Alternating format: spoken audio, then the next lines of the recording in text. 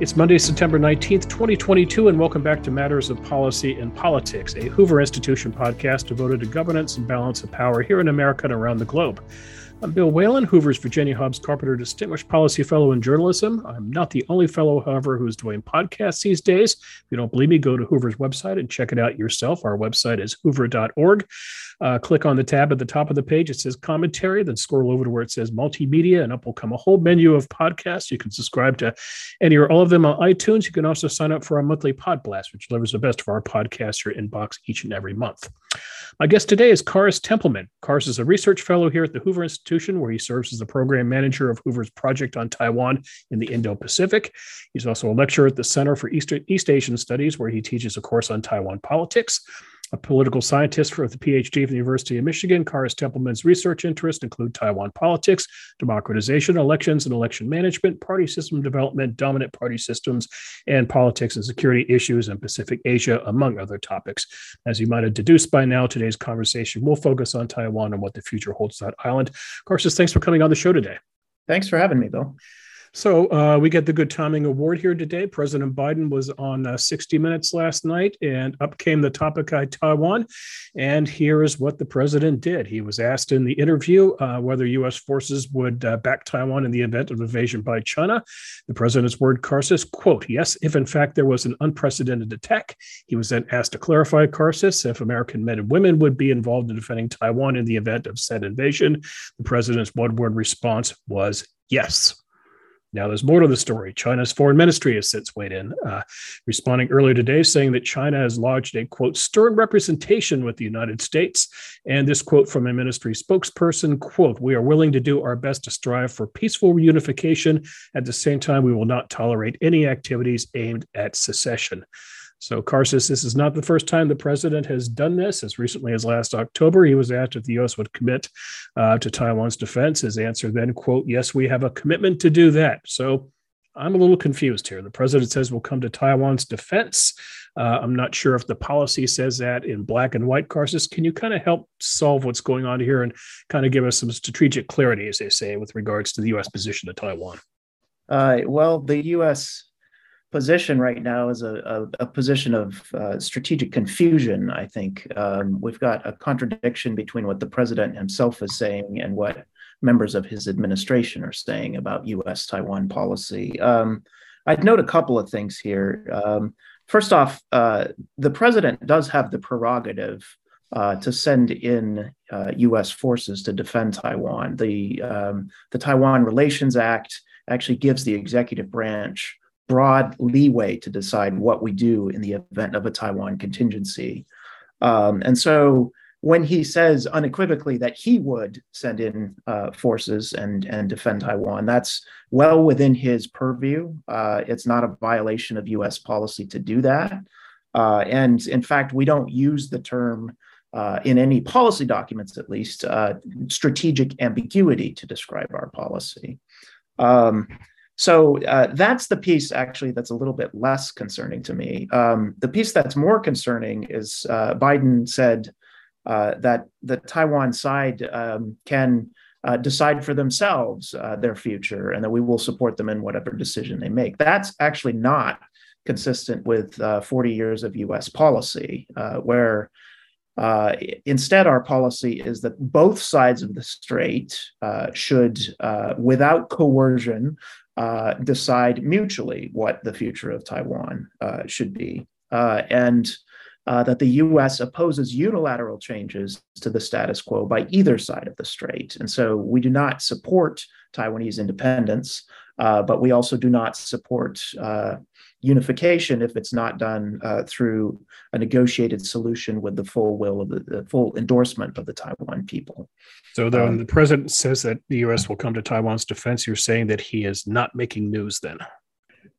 Yes, I think what's new here is that he said it so forcefully, so publicly. But I think the PRC has long assumed that the U.S. would intervene in a Taiwan contingency if they used military force. And part of our deliberate ambiguity about what we would do is the worry about the other side of this equation, which is entrapment. So we want to deter the PRC from moving on Taiwan, but we also want to deter the Taiwan side from doing something that provokes Beijing into moving on Taiwan.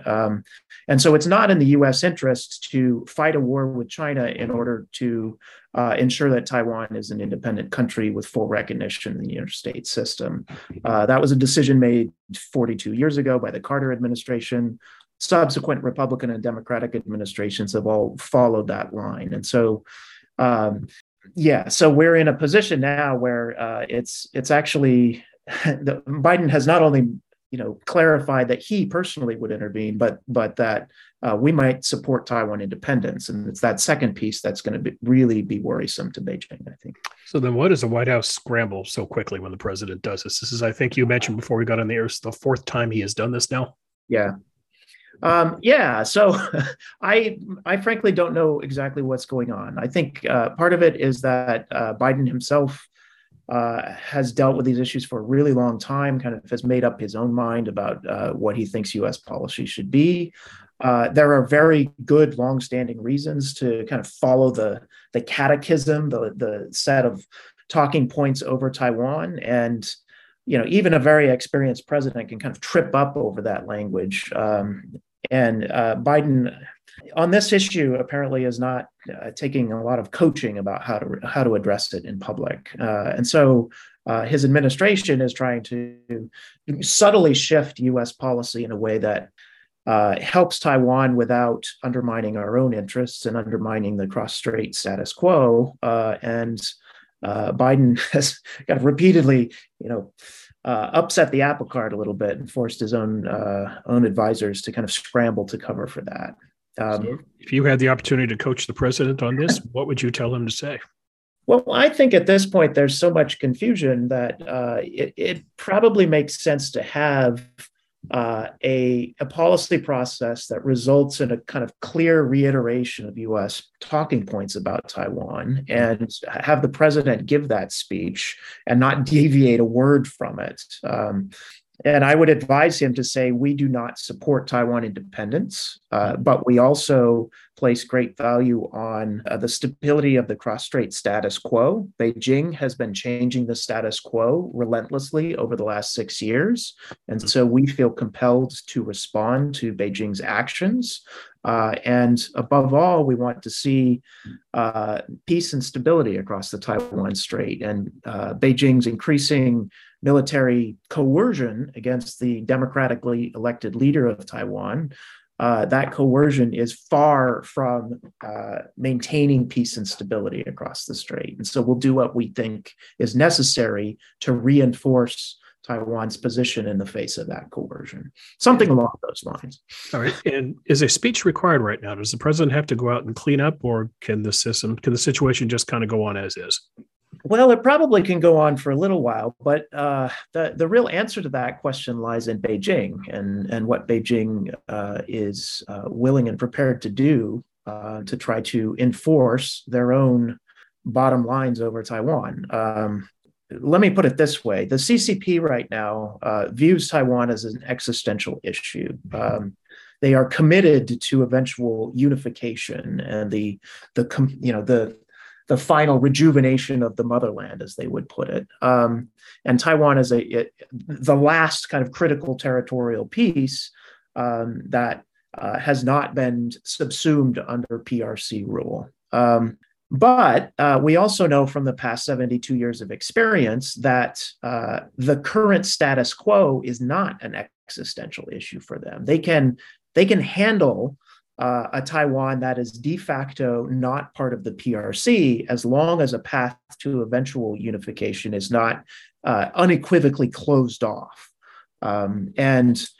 So when we say we support Taiwan independence, or we will oppose any attempt by Beijing to force unification, we are coming close to closing off that path and turning this issue from a tolerable one for the CCP, in my reading at least, to one that is intolerable, and that may force them, or they may feel compelled to take fairly risky and costly actions in order to enforce their view of what the future should be.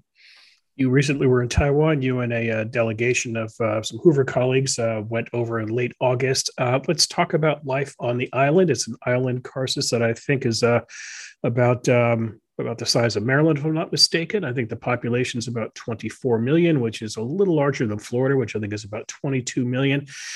A newcomer to Taiwan lands on the island, and what does he or she, what do you take notice of when you first show up there? Yeah, I mean, it's for lack of a better term, a first world country with first-rate infrastructure, a well-run urban transit system, an airport that's, it wouldn't be out of place in the U.S. or in other parts of Asia. It's a very prosperous place. It's a peaceful place, and then the people who greet you are invariably quite friendly to Americans. It's one of the most pro-American places in the world. Israel might be the other. It's like going to South Korea. Yeah. And even South Korea has some elements. There's some tinge of anti-Americanism in some parts of South Korea. Taiwan doesn't really have that, and so I've been going to Taiwan since 2001, and it never fails to impress me. People will ask you, the first or second question is, where are you from? And when you say American, the reaction is great. That's you're elevated in their eyes rather than lowered. And in a lot of other parts of the world, sometimes you want to say you're a Canadian rather than American, simply because of the kind of latent anti-Americanism in places. So Taiwan is a wonderful, friendly, well-functioning place from an American point of view. And the delegations, the purpose of your visit, the delegations in August. Right. So we had a couple objectives. One is we were planning for a couple of years to take a group from Stanford and Hoover to Taiwan. And because of COVID and the restrictions on getting into Taiwan, they were among the strictest in the world for a long period of time. We would have had to go through a 14-day quarantine in a hotel by ourselves in individual rooms. And so none of our group had the kind of spare time to do that. And so we had to wait until the quarantine was reduced. It's now down to 3 days. And even those 3 days, there's a lot of flexibility in the kind of requirements that you have to meet. So first goal was just to get people into Taiwan who hadn't been there in a while and wanted to have some conversations with old friends and colleagues and the political leadership in Taiwan and get a sense of how things have changed since the beginning of the pandemic. A second, I think, was to convey certain messages from the United States side. So we had people in the delegation who were in the past administration, past administrations, I should say, both Democratic and Republican, who were very worried about the cross-strait military imbalance, that growing imbalance, Taiwan's apparent reluctance to accelerate their own defense preparations in the face of a rising threat. And they wanted to communicate a message that Taiwan needed to take the threat very urgently and seriously. A third, I think, was just to establish a set of working channels between Hoover and Stanford and high-level people in Taiwan, because we think our own institutions bring some important advantages to a potential cross-Pacific conversation. One is that we're located in Silicon Valley, and so we had a side trip to Hsinchu, where the semiconductor manufacturing firms are located in Taiwan. Right. Had a day of visits there, and so we learned a lot about how leaders in the semiconductor industry view the cross-strait threat, view their deep entanglement in the U.S.-China trade war, the increasingly hot competition over the most advanced semiconductor production. And we heard an earful from a lot of people about U.S. policy and about their own view of the threat versus opportunity calculation that comes with investing in the mainland. So for those 3 or 4 reasons, we wanted to take a group over. The Taiwanese individuals that you talk to, Karis, do they believe that they're in the middle of a crisis right now? And maybe before we answer that question, why don't we first do a little background here? The conversation that we're currently in the 4th Taiwan Strait crisis. Give us a little background if you could. So the first crisis, Karis, was 1954 to 1955. How was that resolved? first crisis started with the PLA firing artillery shells at a couple offshore islands just off the coast of mainland China that were still under the control of the Republic of China, which today is still the formal name of Taiwan. So, um, so there's a series of artillery volleys that hit Jinmen and Mazu, also known as Quemoy and Kinmen. Right. And that exchange of artillery fire went on for several months. Eventually, the PRC side decided to stop it, I think under pressure from the Soviet Union. I can't remember all of the details. And then there was a similar kind of confrontation in 1958, where again, Mao Zedong wanted to kind of press the issue. So there was another exchange of artillery fire that went on for several months. 1958, right? Yeah. So that is now colloquially known as the Second Taiwan Strait Crisis. And then the third one's 1995. Yeah, and that's qualitatively different. Really, I wouldn't even lump in the first two with what's happened in the last couple of months or with the 95, 96 incident. A couple things are fundamentally different. One is the PRC is a much more powerful country now than it was in 1955 or 58. Number two, the Cold War is over. The Soviet Union is not the big player here. The PRC is really acting on its own and not in coordination with, Big Brother in Moscow. Three, Taiwan's a democracy. It was in 95, 96. And in fact, the real fundamental issue in 95, 96 was the U.S. From Beijing's perspective, the U.S. overly friendly treatment of the elected president of Taiwan. We issued Lee Teng-hui a visa to come to the United States and give a public speech at Cornell. To Beijing wanted to establish that was unacceptable to them, and so engaged in a bunch of military exercises in the approaches to Taiwan's northern and southern ports. That was eventually resolved after the March 1996 presidential election when Lee Teng-hui won re-election. Beijing had warned Taiwan voters against voting for Lee. It backfired. He won by more than anticipated.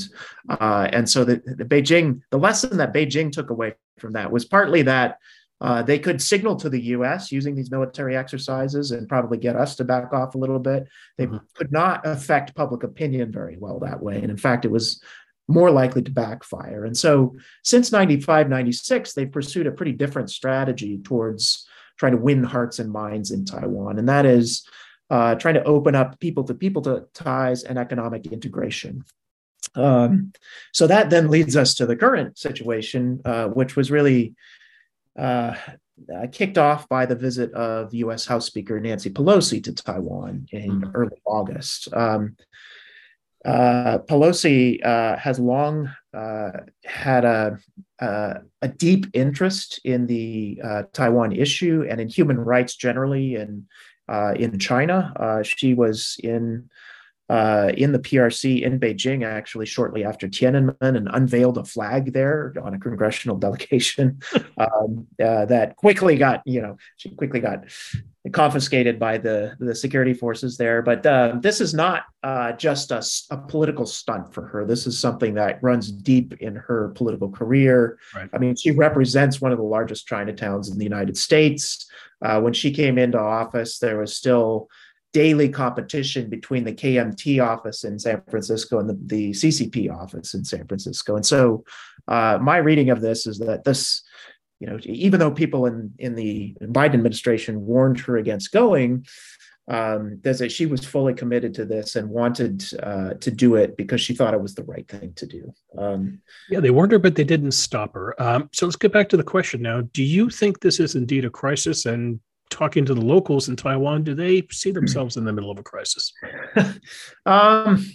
I think looking back, we in the kind of foreign policy community will refer to this as the fourth Taiwan Strait crisis. But in Taiwan, you don't get the sense that this is some kind of definitive break with the past.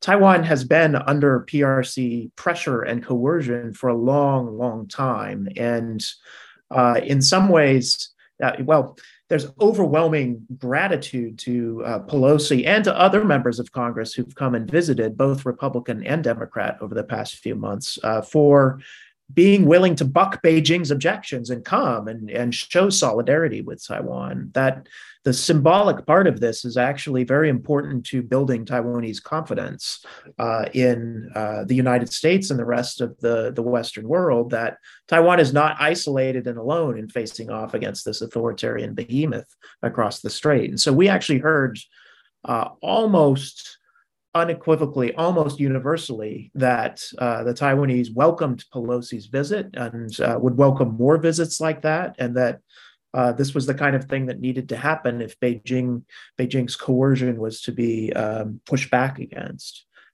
So, sorry to give a long-winded, kind of convoluted answer to that, but I think from a foreign policy perspective, yes, this is a crisis. From Taiwan's perspective, the crisis started a long time ago. And this is just another this is a wave of what's a much longer period of consistent coercion from Beijing. I'm now going to dumb down your very erudite policy answer with a pop culture reference. I want to remind you about the game show Let's Make a Deal, in which you have a choice to choose behind what's door number 1, door number 2, door number 3. Mm-hmm. If you're Taiwan cars, it seems to me that door number 1 would be independence, door number 2 would be unification, and door number 3 would be the status quo. So your sense as to what the island's people and its leadership want, and is there any difference maybe between what the people want and what the leadership want? Yeah, we have good polling data on this going way back, and the overwhelming answer is door number 3, the status quo. When you dig down into those polling data, you find the reason people support the status quo is that they're worried about a conflict. And so it's the threat from Beijing that keeps Taiwanese leadership and Taiwanese public opinion from supporting a declaration of independence. It's a quite credible threat that Beijing would attack if Taiwan declared formal independence. Support for unification used to be in about the 10 to 15% range 2 decades ago. That has declined now to the point where even if you do unification at some point in the future, if the two countries come close to the same level of economic development and similar political systems, that's down now in the 10% range. Did Hong Kong drive that down? Yes, significantly. Hong Kong has had the single biggest impact on Taiwan public opinion in the last decade. And the main reason for that is the only option that Beijing holds out for unification is a Hong Kong-style one country, two systems model. They have not proposed anything else. And in fact, they've insisted that one country, two systems is the only future for Taiwan. Of course, it will be under PRC ruled from Beijing. Taiwan will have some degree of autonomy, but the model under which Hong Kong came under PRC control is the best that Taiwan would ever get.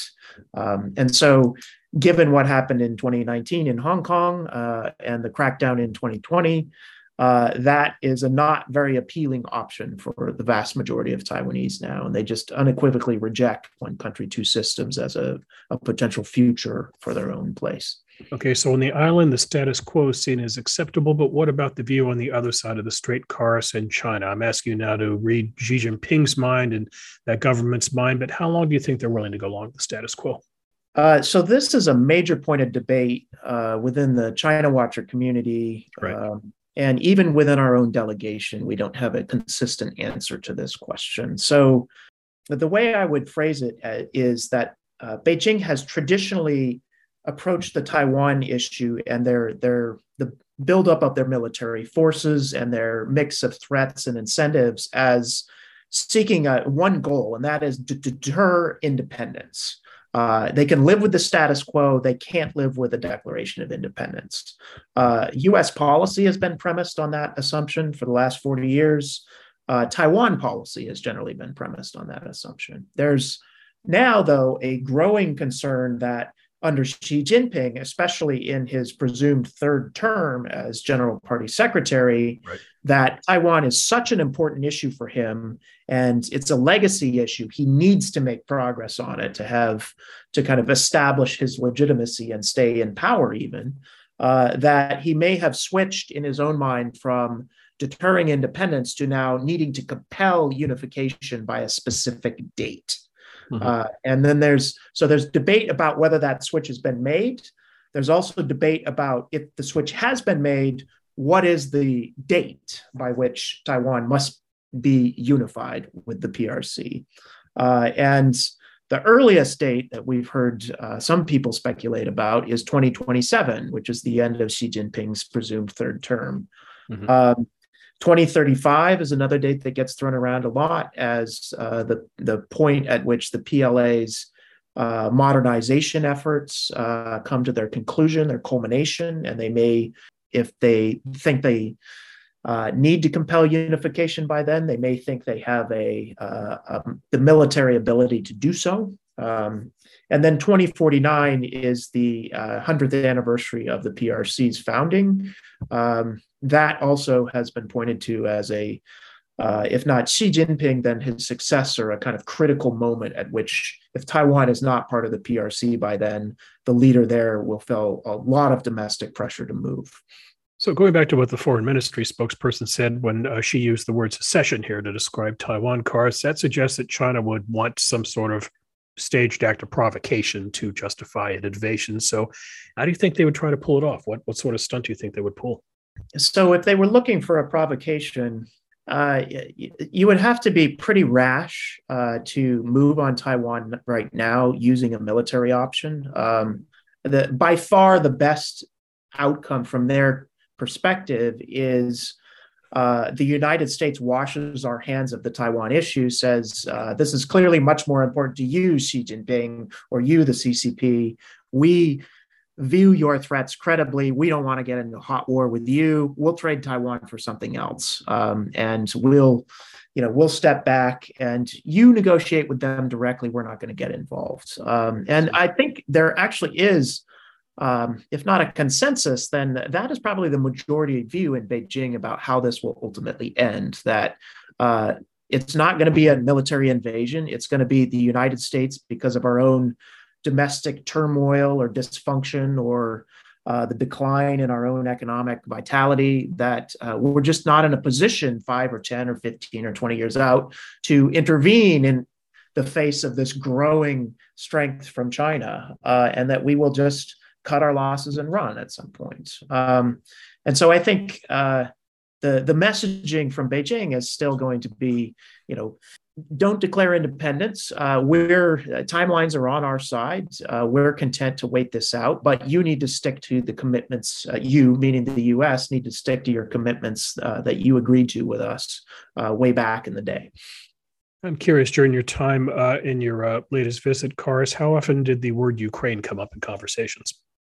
A fair amount. It was usually our side that brought it up. Not surprisingly, one of the members of our delegation was the former ambassador to Russia, Mike McFaul. And so just his presence as part of the delegation meant that it was a central talking point in a lot of our conversations. And to be frank, the Taiwanese have paid close attention to that conflict. And I think it has fundamentally shifted some thinking, both among the elite, the leadership in Taipei, and more broadly among public opinion in Taiwan. So the shift at the elite level is a much more kind of concrete focus on armaments, weapons packages that they've purchased from the U.S. that have not been delivered, and an interest in coordinating much more closely, and not just talking the talk, but walking the walk on how to procure the stuff that Taiwan needs that the Ukrainians have been using very effectively against the Russian invasion. At the mass public level, public opinion has actually, the will to fight among the Taiwanese public, according to public opinion polls, has actually gone up since the invasion of Ukraine. And there's actually much more support than there was a year ago for lengthening the term of conscription again. Right now, Taiwan only has a 4-month conscription period. It's basically worthless. A lot of people call it summer camp. There's not a whole lot of training that goes on there. And there's a broad recognition now, even among young people who would potentially be required to dedicate a year of their lives to serving in the military, for just in an abstract sense, at least, the reasonableness of that policy of going back to a conscription model. And so I was heartened. I don't know, I can't speak for the rest of my delegation, but given my past visits and past conversations in Taiwan, I was heartened by that shift. I thought there's a much more kind of practical focus on the real issues of concern in Taiwan's defense establishment. Compare or contrast Tsai Ing-wen to Volodymyr Zelensky. So Tsai Ing-wen is on the surface about as far as you could get. She's the president of Taiwan. The president of Taiwan. She's the longtime leader of the Democratic Progressive Party, the ruling party as well. She has a background as a trade negotiator. She holds a PhD in international relations from London School of Economics. She has been in politics for probably half her life. And she's actually quite soft-spoken, not a particularly charismatic speaker on the stump, not somebody who's going to mug for the cameras or give these really inspiring speeches that rally the nation to defend. That's not where her political strengths lie. They're really, though, she is a very impressive person in private, in small group settings. So we had the opportunity to meet with her, the privilege to meet with her while we were there. And in the small group setting with our delegation, she is incredibly charming, masterful. She's mastered all the details. She's very good at kind of addressing pretty complicated political and policy questions in a way that isn't just kind of waving her hands. She knows the details and has a good command of them. And she's also, I have to say this as someone who studies Taiwan domestic politics, she's just a master at handling the intra-party conflicts that inevitably come up in, the fighting for spoils and positions and nominations. She has done a better job of that over a longer period of time than any other Taiwanese politician that I can think of. I asked this because Zelensky has, of course, become a cult of personality, this symbol for Ukraine of resistance in his words, his actions, and so forth. But I'm curious if Taiwan and its democracy also abides by cult of personality. Well, there's certainly, in the pre-democratic era, a big cult of personality around Chiang Kai-shek and Jiang Qingguo, right? There's statues of Chiang Kai-shek all over the island still. But I mean, you could argue the United States goes by cult of personality, Barack Obama, Donald Trump, for better or for worse. But what about Taiwan? Well, I would maybe let me rephrase that as, is there a strong kind of personal versus party appeal? And I think it's a presidential system. The president has a personal kind of brand or appeal that he or she uses to win votes across presidencies and across parties in Taiwan. But Tsai Ing-wen also does have a certain kind of brand that she promotes that focuses on things like her cats. The fact that she's got two cats, she's kind of portrayed in the DPP campaign advertisements and their media as someone who's very thoughtful, but also very motherly, very kind of matronly. The example from other countries might be a kind of Indira Gandhi, someone who's has an iron will, but also kind of the mother of the nation sort of thing. I wouldn't go quite that far with Tsai yet, but she does have some elements of that in her public persona and how it's managed. And how would the leaders tap into national identity if indeed a crisis, indeed an invasion, for example, seemed imminent? Here in America, we would draw back to the revolution, but how did the Taiwanese handle that? Yeah, so this is that's a great question. National identity and divisions over that question have really structured Taiwan politics for the entire democratic era.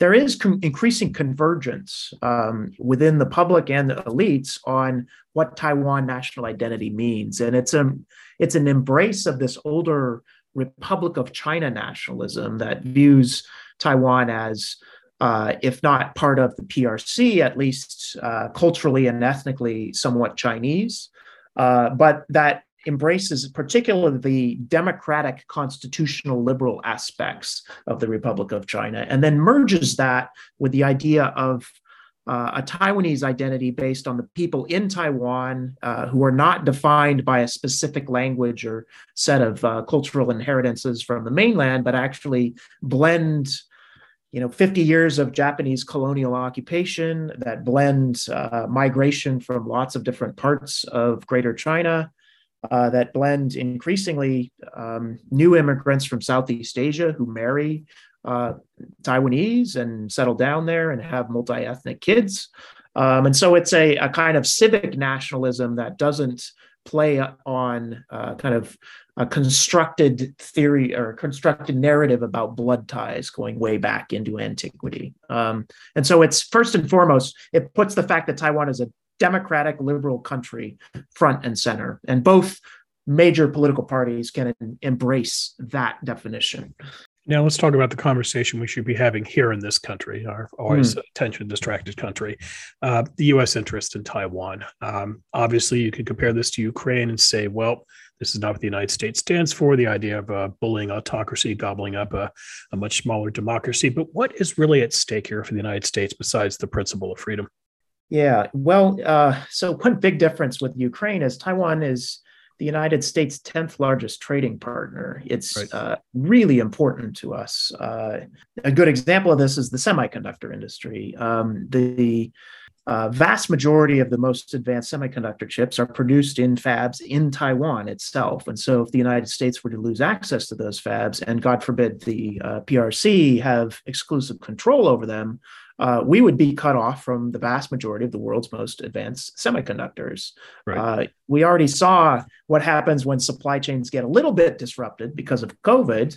And the auto industry was struggling to put out cars because they couldn't get enough semiconductor chips because they hadn't placed orders with the Taiwanese. The Taiwanese are the major supplier of a lot of these. So we would be in a very difficult short-run economic position if we lost any kind of trading ties with Taiwan. So that's one. A second, Taiwan actually lies in a very geostrategically important area. It's just to the south of Japan. It's just to the north of the Philippines. Both of those are U.S. treaty allies. We are obligated to come to their defense in the event of a conflict. The most likely adversary in a conflict with either of those countries is the PRC. And so if the PRC held control over Taiwan proper, it becomes a much, much more difficult problem for the United States to intervene in a conflict to defend the other two places. For Japan, it's furthermore an existential issue because Taiwan lies astride their sea lanes. So the vast majority of energy coming to Japan comes through either the Taiwan Strait or to the east of Taiwan. And Japan could face real coercion from the PLA Navy if it were in control of Taiwan's East Coast ports and could blockade then any sort of energy supplies coming in. So Taiwan's location is also important. If there's a hostile power on Taiwan, the U.S. presence militarily in the Western Pacific becomes shaky, if not untenable. And what of foreign investment in Taiwan right now? If we're suggesting that maybe an invasion could occur by 2027, who knows? But let's put a 5-year window on it. Are we seeing any flight of capital right now, any reluctance on the part of overseas investors to want to put money into the island? We're really not. We're seeing, I think, more capital flight out of mainland China, and some of that's actually coming back to Taiwan. It's hard to get good numbers on this because, for obvious political reasons, the Taiwanese will channel a lot of their investment through Cayman Islands or other kinds of offshore places. But a lot of foreign direct investment in China actually has come from Taiwan proper and is now kind of being pulled out and redirected to other parts of the world. So I actually think China has a great deal to lose economically, even from coercing Taiwan, and potentially has much more economically to lose than the United States if there is a conflict that breaks out. It will immediately and dramatically kind of upset the regional economic picture. Given their own economic challenges right now at home, you would have to be quite rash to create that, to choose to create an economic crisis for yourself by taking on the United States in a Taiwan contingency. So I actually think Taiwan is, for the moment at least, there's no signs of kind of economic crisis or capital flight or just general unease with the investment opportunities in Taiwan. Okay, I'm going to give you the names of three leaders here, and I want you to suggest the best move for each one in terms of de-escalation and what's best for the world. Keeping in mind, at the end of the day, we want to avoid a war. We want to avoid a potential crippling of the economy and so forth. So first of all, what is Joe Biden's move here? You suggested earlier maybe him giving a speech, but I'm thinking more about his relationship with China. Does he need to go to Beijing? Does he need to invite Xi to the U.S.? Does maybe Tony Blinken need to step in? What do you think Biden should do? Well, I think we're in a security dilemma here where both sides are misreading the other side's near-term intentions. Beijing thinks we have abandoned our one China policy, that we are in fact, if not de facto, if not de jure, supporting Taiwan independence. And so they are taking actions to try to signal to us to back off. And we are taking actions that try to signal to them that a military option is unacceptable. So we're in this security dilemma where we're spiraling upwards. I think you probably need leader-to-leader talks in order to reverse that spiral and build some confidence, at least in the near term, that neither side is going to push their own position forward in a way that crosses the red lines of the other side. So I would suggest that Biden give a speech reaffirming the U.S.'s traditional one China policy and reiterating that we do not support Taiwan independence, but at the same time, taking as many steps as necessary to strengthen defense-to-defense cooperation at the operational level. It doesn't have to be, we don't have to send the chairman of the Joint Chiefs of Staff to Taiwan publicly and have him give a speech there and say he supports Taiwan independence. But more joint training between Taiwanese and U.S. forces, that's great. And I think we can explain that to the Chinese as, this is the thing we have to do now because the military threat that you are posing is so much greater. So that's the first leader. All right, Xi Jinping now. You suggested earlier maybe he's on a path to 2027, that maybe he can or cannot correct himself. But to use that overused foreign policy term, exit ramp, is there such a thing as an exit ramp for him with regard to Taiwan? And if so, is it a graceful exit ramp or is it just an ugly careening off the highway? Yeah, I think to this point, some people may object to this, but I don't think he's painted himself into a corner. I don't think he has committed to the worst course of action on Taiwan. He doesn't talk about Taiwan a lot in his public statements. It's actually not something that appears regularly in his speeches. And so those of us outside are kind of left reading the tea leaves and trying to make a lot out of one statement here and there about Taiwan. So I think, at least publicly, he's given himself a tremendous amount of flexibility over Taiwan policy. And so, since we're fantasizing about my ability to advise Xi Jinping, I would say his Taiwan policy over the last 6 years has really failed. It's been, from my view, quite counterproductive. And it seems to be on autopilot. They haven't adjusted to major shifts within Taiwan and the US in reaction to what they're doing. So to give you one concrete example, Tsai Ing-wen won re-election in 2020. Beijing had put a lot of pressure on her administration and tried to undermine her popularity. Right. She won re-election by a larger margin than she had won in 2016.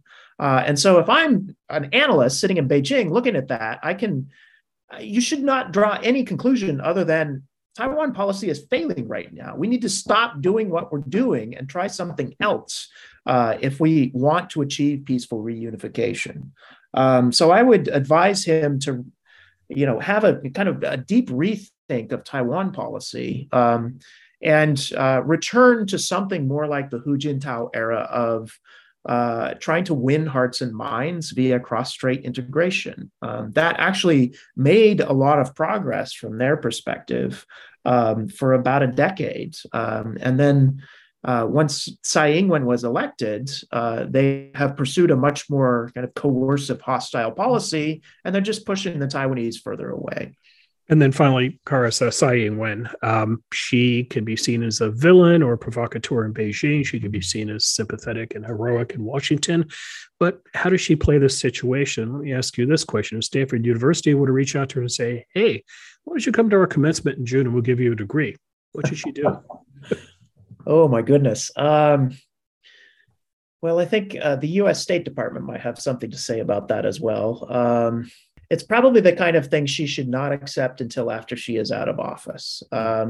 However, she can and should, I think, speak virtually to audiences in the United States and explain the Taiwan position and indicate that while on the one hand, she recognizes U.S. concerns, she is aware of the U.S. interests, that we do not support independence, that we do not want to provoke Beijing more than is necessary. But that on the other hand, Beijing really is, they've treated her quite poorly. She has been very careful to hew to an embrace of the status quo, not to push for changing the name of the country or the flag or other symbolic issues. And for that, she's gotten absolutely zero in response from Beijing. And so I think that's, one thing that she could do is to kind of highlight to a broader set of audiences in the US that Taiwan continues to be the responsible partner in this three-way relationship. And I personally believe that. I think the United States has been very fortunate to have her leading Taiwan over the last 6 years. And honestly, so has Beijing. I think they're going to miss her when she is gone, and we certainly will as well. Okay, final question, Karis. If you and I were to re-engage, have this conversation a year from now, September 2023, do you think anything's going to be markedly different with regard to the triangle of the United States, Taiwan, and China, or does the status quo continue? Maybe the only exception may be President Biden stepping into it one or two more times between now and then. Well, there's a couple big things that could be different. One is the 20th Party Congress is coming up at the end of October. That's when we'll know whether Xi Jinping gets a third term, who's on the Politburo Standing Committee, what kind of new language might be inserted into the party charter about Taiwan and the future of Taiwan. And so we'll have a clearer idea of what Xi Jinping's presumed third term will bring. And that could be, they could back off. They could not mention Taiwan much at all. And so we are in kind of a status quo situation. Or they could say 2027 or bust, or anything in between those two extremes. And so that will dictate a lot of Taiwan's and the U.S. response over the next year. The other thing that's happening is both the United States and Taiwan have effectively midterm elections. U.S. midterm, about. Taiwan's is every office below the national level. And the DPP actually does not look like they're going to do particularly well in those midterm elections. Tsai Ing-wen is the leader of the DPP. She's in a position right now to affect who succeeds her in the DPP and potentially who the president is in 2024. If those elections don't go well for her, she may have to resign as the party chair. And she will have less influence over who her successor is. And so September 2023 will be right in the heat of the kind of the start of the presidential campaign in Taiwan. And you could end up with a quite high variance, quite hot campaign for president in 2024. I don't know who would win that in that scenario. So those two things are what I'm going to be keeping an eye on over the next few months. Sounds good. When do you plan to go back? Sooner the better. If I can get back this winter, I'd love to do that. If not, certainly by next spring. Okay. Karis, I enjoyed the conversation. Thanks for coming on today. Yeah, thanks very much for having me. It was a delight to talk to you. Thank you. You've been listening to Matters of Policy and Politics, a Hoover Institution podcast devoted to governance and balance of power here in America and around the globe. If you've been enjoying this podcast, please don't forget to rate, review, and subscribe to our show. And if you wouldn't mind, please spread the word. Get your friends to have a listen. The Hoover Institution has Facebook, Instagram, and Twitter feeds. Our Twitter handle is @HooverInst. That's spelled @HooverINST. Karis Templeman is on Twitter. His Twitter handle is, and this is complicated, bear with me now, @Karis Borloff. That is spelled KHARISBORLOFF. Karis, do you want to explain that? Oh, it's a joke. You know Boris Karloff. It gets people to pronounce my name correctly, and I'm a big Boris Karloff fan. So back in Twitter's infant stage, I thought this was just a throwaway handle, and unfortunately, I've got so many followers now I can't change it. So okay, folks, it's @Karis Borloff again, and he has his own website, karistempleman.com. Templeman spelled TEMPLEMAN. You can learn more about his research and writing and teaching there. You can also sign up for the Hoover Daily Report, which keeps you updated on what Karis and all the Hoover Fellowship is thinking. For the Hoover Institution, this is Bill Whalen. We'll be back soon with another installment of Matters of Policy and Politics. Until then, take care. Thanks for listening. This podcast is a production of the Hoover Institution, where we advance ideas that define a free society and improve the human condition. For more information about our work, or to listen to more of our podcasts, or watch our videos, please visit hoover.org.